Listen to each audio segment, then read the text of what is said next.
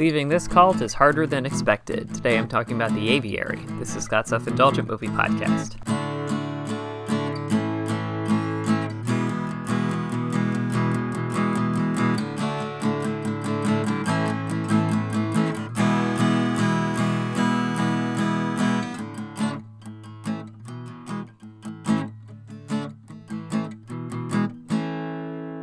Hello, movie friends. Welcome to Scott's Self-Indulgent Movie Podcast. I am Scott, and today I'm talking about a movie called The Aviary, which is about two women who are looking to escape a cult. And, I don't know, it felt relevant, but also kind of wish this movie was a little bit better towards the end. So without further ado, let's get started. Joining a cult is hard to understand for most people. From the outside, it is easy to see a leader's behavior as abusive, the beliefs as completely irrational, and the rituals full of psychological damage for those involved. But that's not obvious if you're in the thick of it or if it has happened over time. Nor is it easy to leave, which is the setup for today's movie, The Aviary.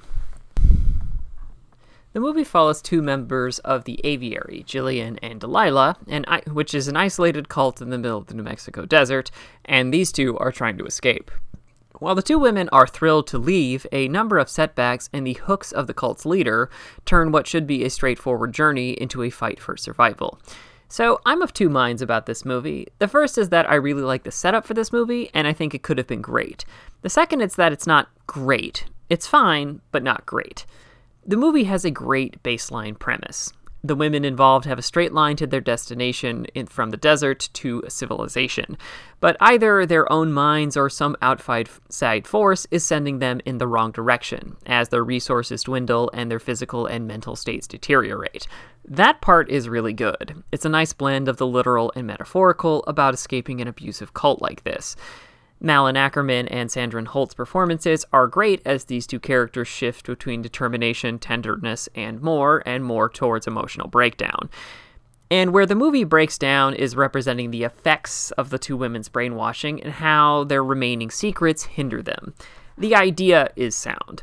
The notion is that both women are drifting in and out of hallucinations, typically when they sleep, which means they themselves may be sabotaging their journey. It's a good idea. It means that these two don't fully trust themselves or each other when they need to the most. But how this was accomplished and how it looks didn't work for me. The primary trick that the movie plays on its characters are moments when a person in front of them looks exactly like the cult leader, wearing a kind of digital mask, or violent imagery of their own bodies. Metaphorically, this makes sense. Literally brainwashed to see what the cult leader wanted them to see. Makes sense. From a story standpoint, not so much. Partially because we only learn about the Aviary via context clues.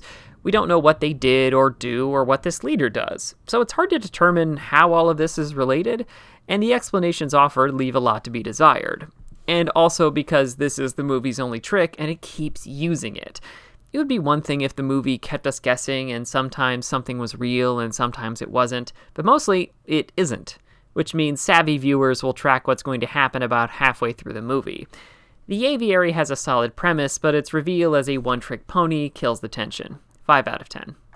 This has been Scott's Self-Indulgent Movie Podcast. Thank you so much for listening. Don't forget to like, share, and subscribe wherever you get your podcasts. And don't forget to join our Facebook group, Scott's Self-Indulgent Movie World, for the latest reviews, discussions, and more. See you next time, everybody, and stay safe.